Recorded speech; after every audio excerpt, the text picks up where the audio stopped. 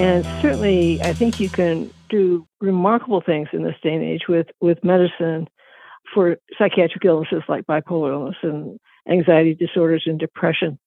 But it's not necessarily enough.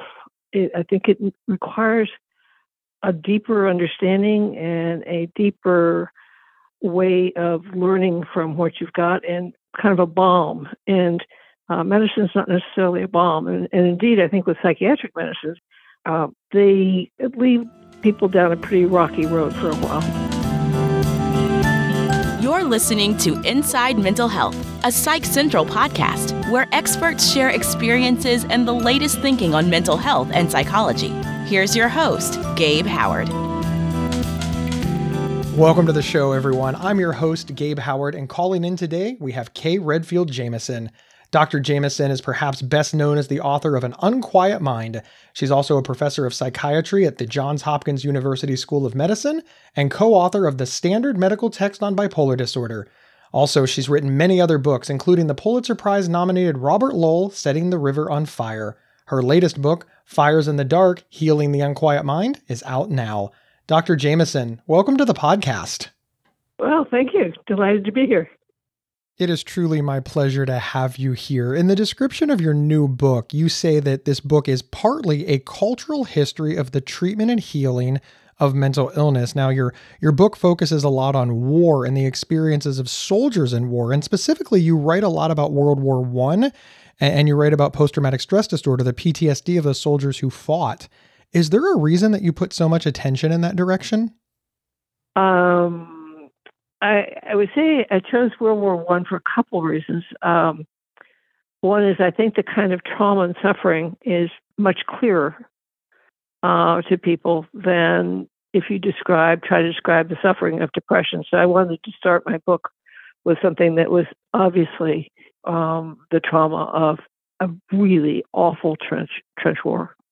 One of the things I wanted to do in my book was to incorporate the people who over the years and the writers and clinicians whom I've admired and drawn from and put them together in one book to sort of kind of pull from what I've learned from them, I hope.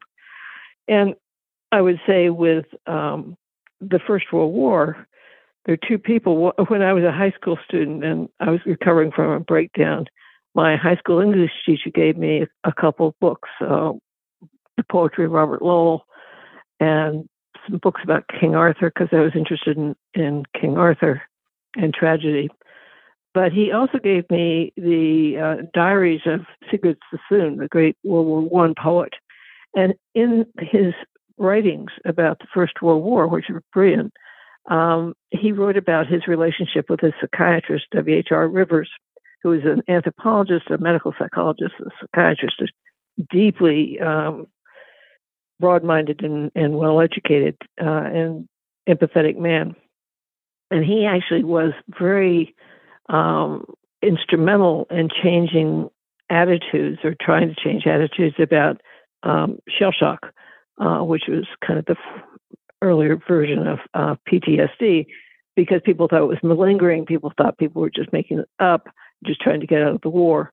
And he was very importantly involved in that. But I have been a fan of W.H.R. Rivers since I was 17, and then briefly again in graduate school when it came up.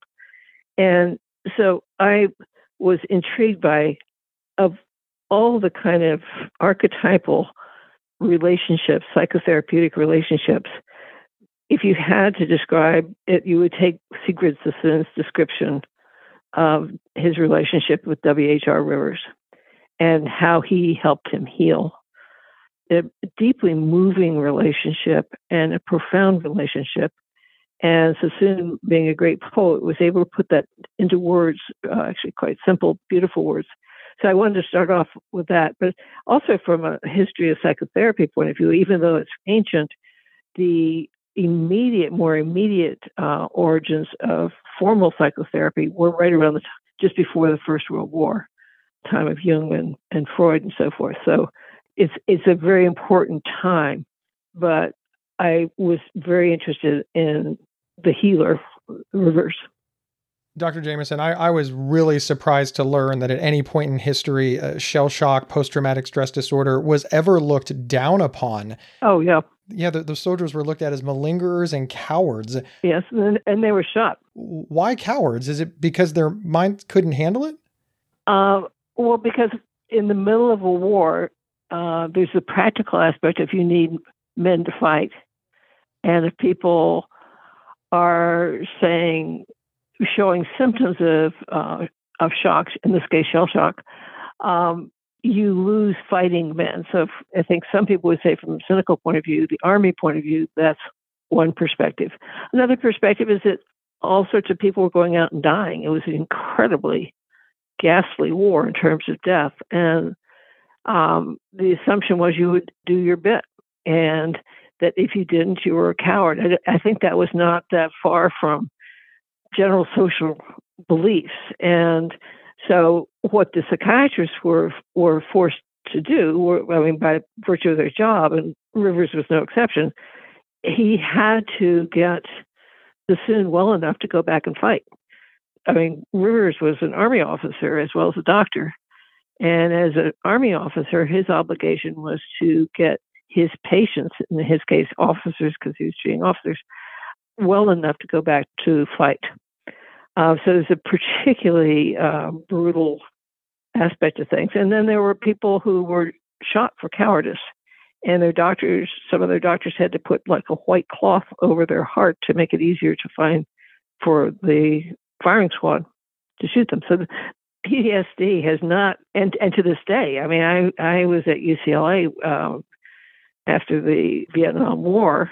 Those soldiers went through an incredible amount of stigma, and they still do. I think people are much, much, much better informed now than they used to be, but they still go through awful shame.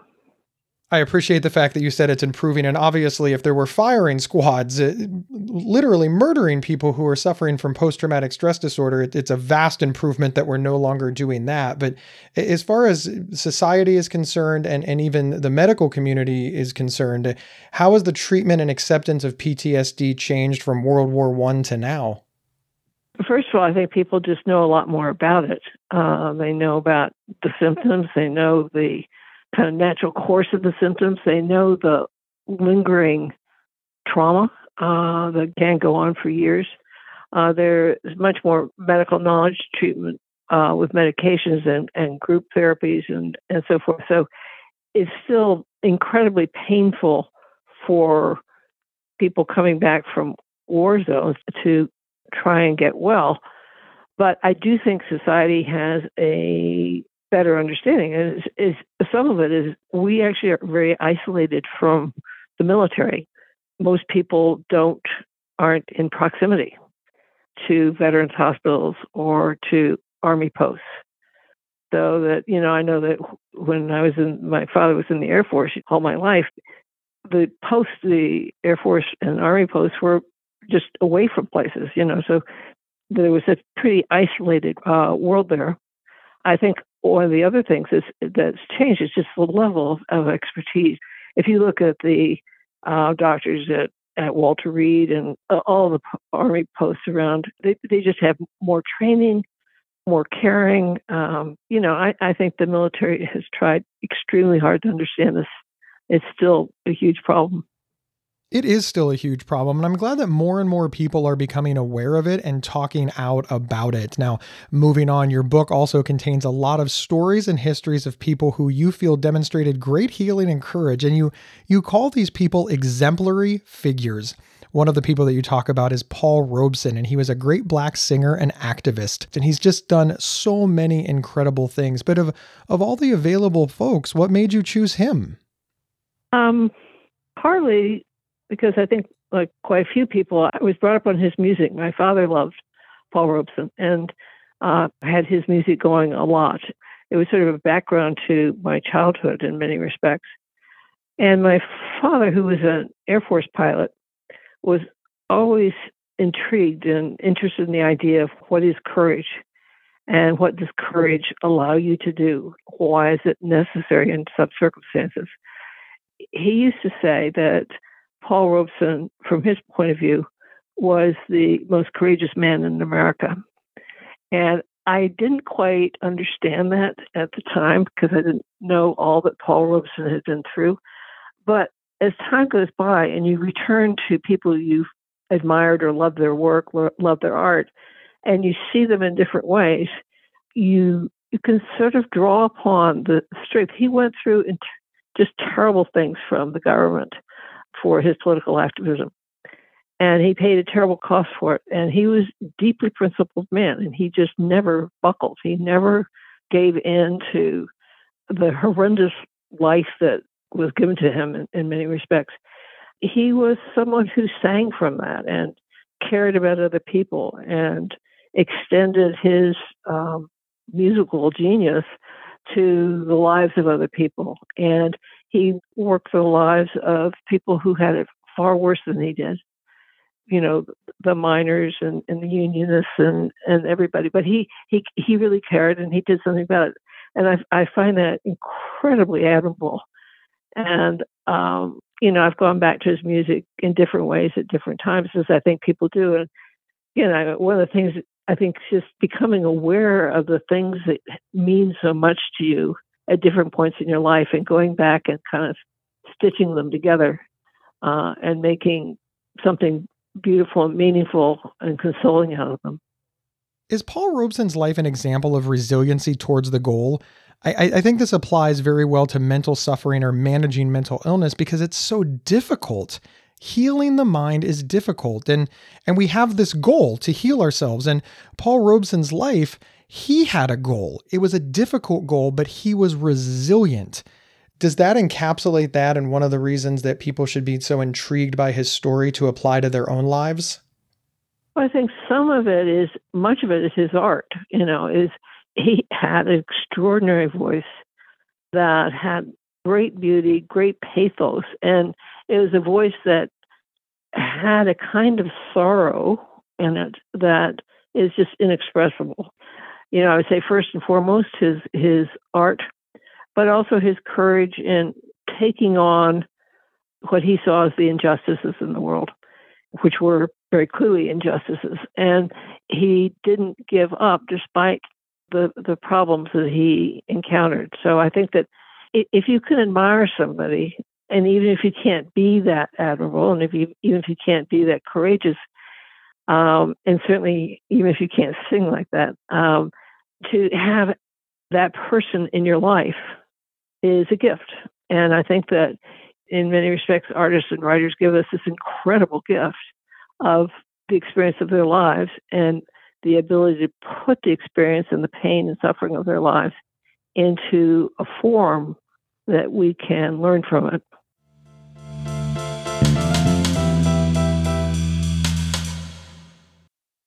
There are few words more misunderstood and misused than OCD. Imagine having unwanted thoughts stuck in your head all day, no matter how hard you try to make them go away, and then having to pretend that everything is okay despite having to feel crippled inside. That's OCD. 1 in 40 people suffer from it globally, but there's hope. If you have OCD and need help, you can get better with specialized treatment. NoCD offers effective, affordable, and convenient treatment for OCD and is covered by many major insurance plans. Go to nocd.com to learn more. That's nocd.com.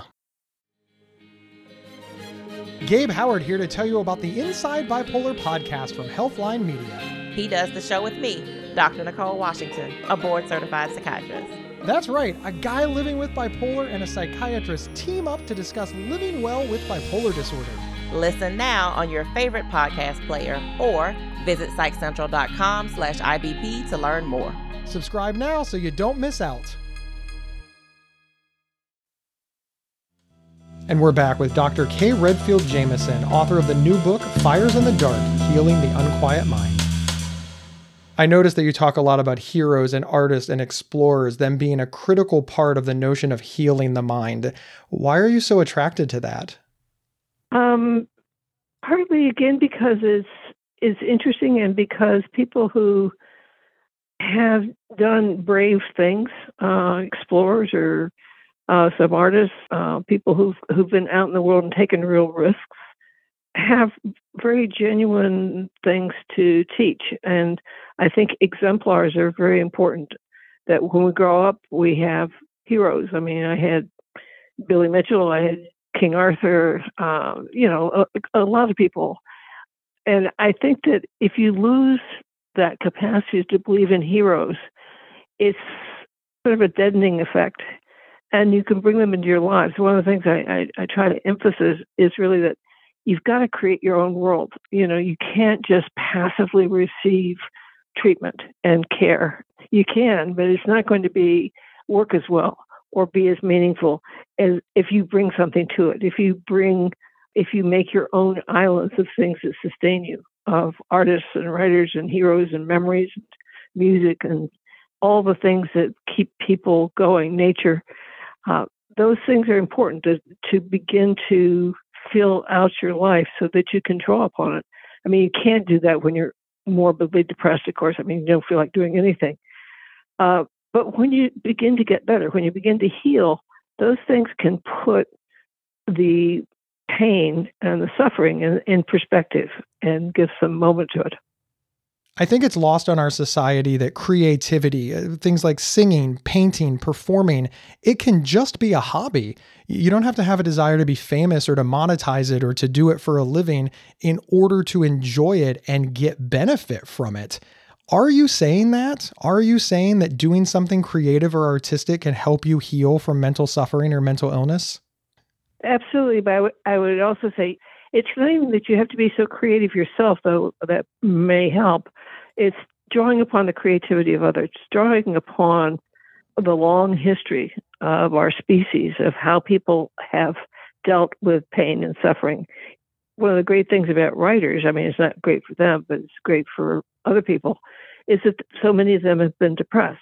So that when you begin to get better, you can bridge things over and make things more meaningful and put yourself in the company of people you admire by listening to their music or reading their books, realizing that not only you're not alone, but that people have given purpose to their lives. Because I think that one of the hardest things to do is to make that step from being sick, psychotic, severely depressed, whatever, to feeling like you can take something from the awfulness and give back to society. And there's just a huge literature, clinical literature, on how the importance of purpose, of having something that is larger than you are, that contributes to the greater good. So talking about healing from mental suffering, you say that in recent years, psychotherapy has been relegated to the sidelines in favor of medication when it comes to the treatment of mental illness. Now, I personally don't think that's a good thing. In your opinion, why has this happened? I think the main reason it's happened is financial, economic. We don't, as a society, I think, put the same kind of money and time and effort and caring into treating psychiatric illnesses as perhaps we do other illnesses. And there aren't enough psychiatrists, there aren't enough psychologists, there aren't enough nurse practitioners or social workers. There just aren't enough people. And I think one of the things that's been very clear as a result of COVID is how stressed the system is. People don't even have enough time and resources to see somebody for medication. Psychotherapy can be expensive and it's time consuming. It's just not something that has a high priority. And I think for a long time, when people pressed only psychotherapy for illnesses like bipolar illness or depression, that wasn't enough. It didn't work. And so psychotherapy got relegated to the sidelines, perhaps for good cause, because it was being prescribed for the wrong illnesses at the wrong time and the wrong point in the illness. But I think now the evidence is quite clear that people respond better for depression and bipolar illness with adjunctive psychotherapy in addition to medication. So it doesn't mean everybody needs it, but it's a tremendously powerful treatment when it's done well, when it's done right. I'm really surprised that there is a pushback against the idea that psychotherapy would be helpful, just given the fact that we know that it can be helpful in managing things like grief. So why couldn't it be helpful in managing things like the aftermath of a bipolar diagnosis? Do you think we are getting better at understanding that we need multiple pathways to recovery and multiple treatment options available? Or are we still just very, very stuck on this concept of, again, these are my words, the magic pill? No, I think things have changed a lot. I think most people in clinical psychiatry, clinical psychology would absolutely say psychotherapy is often not only recommended but necessary. It's more that there was a phase when only psychotherapy was being used to treat basically pretty biologically based illnesses that psychotherapy overpromised what it could do. And as a result, there was kind of a swing back. And I think what happened was then there was too much of a swing toward medication alone. And now I think most people who treat these illnesses would say, no, you need both. These are illnesses that are devastating in terms of people's notions of themselves, what people have done to themselves or done to other people, what they've left undone. These are illnesses that may be genetic in their basis, but the manifestation of them is behavioral. I mean, people do things and don't do things that lead them down very, very traumatic paths. And so I think the major consideration now in psychotherapy is cost. The healthcare system is a mess. I could not agree more, Dr. Jamison. The healthcare system is absolutely a mess, especially when it comes to mental health. But there are some people that they could afford it. They do have the insurance, the resources, even in some cases, the time, and they just choose not to in lieu of programs that they find online or apps that they download or even supplements that they're buying in gas stations because they just have this idea of alternative medicine for mental health works. And that is the setup for my question. Psychotherapy has ancient roots in both medicine and religion. So I would think that more people would be on board of this idea of healing yourself. Now, how does it show itself in our current times? How is that all fitting together for folks today? Well, I think there are a couple of things. One thing is that psychotherapy, in ways completely unfathomable to me, has made itself relatively boring and passé. And my hope with my book is to make it as interesting, or at least aspire to make it as interesting as it is. I mean, psychotherapy is a fascinating sort of thing. And I think in this day and age, people kind of have either a notion of a very structured psychotherapy, which certainly could be effective at times, but it's not everybody's cup of tea. And people don't talk about it in the same way that they used to. I mean, we used to be, people who you talked about their therapists, and perhaps to a nauseating degree.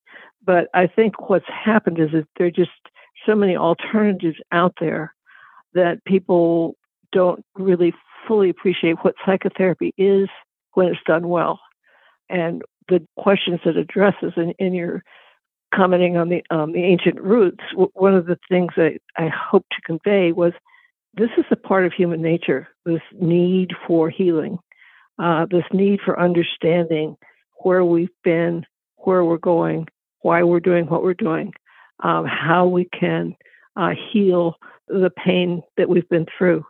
And this goes back to religious roots. It goes back to the most ancient times. And that's, to me, what makes it interesting. It's not, psychotherapies, types of psychotherapies and medication, particular medications, come and go. What doesn't come and go is that very human need to heal suffering, to make some sense of suffering, to bring some purpose from the suffering. I've been curious, Dr. Jamison. I noticed that in your book and even throughout this interview, when you talk about healing, you say mental suffering rather than mental illness. May I ask why that is? Because people suffer, grief is not a mental illness, but it's certainly profoundly a kind of suffering. And I think that the roots from religion and medicine into psychotherapy are again, they're human roots and they're human sufferings. Certainly mental illness is terrible suffering, but people suffer from all sorts of things. And I didn't want to limit the book to just discussing mental illness, although obviously mental illnesses close to my heart. Dr. Jamison, thank you so much for being here. Well, thank you for having me. Nice to talk with you. It was nice to speak with you as well, and I want to give a big thank you to all of our listeners. Remember, K. Redfield Jamison's new book, Fires in the Dark, Healing the Unquiet Mind, is available now. My name is Gabe Howard, and I'm an award-winning public speaker, and I could be available for your next event. I also wrote the book Mental Illness is an Asshole and Other Observations, which you can get on Amazon. However, you can get a signed copy with free show swag or learn more about me just by heading over to gabehoward.com. Wherever you downloaded this episode, please follow or subscribe to the show. It is 100% free. And hey, can you do me a favor? Recommend the show. Send a text message, an email, put it on social media, talk about it around the water cooler, mention it in a support group, because sharing this show is how we grow. I will see everybody next Thursday on Inside Mental Health. You've been listening to Inside Mental Health, a Psych Central podcast from Healthline Media. Have a topic or guest suggestion? Email us at show@psychcentral.com. Previous episodes can be found at psychcentral.com/show or on your favorite podcast player. Thank you for listening.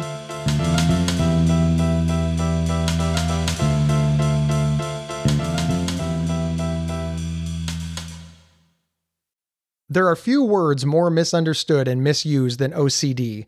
Imagine having unwanted thoughts stuck in your head all day, no matter how hard you try to make them go away, and then having to pretend that everything is okay despite having to feel crippled inside. That's OCD. 1 in 40 people suffer from it globally, but there's hope. If you have OCD and need help, you can get better with specialized treatment. NoCD offers effective, affordable, and convenient treatment for OCD and is covered by many major insurance plans. Go to nocd.com to learn more. That's nocd.com.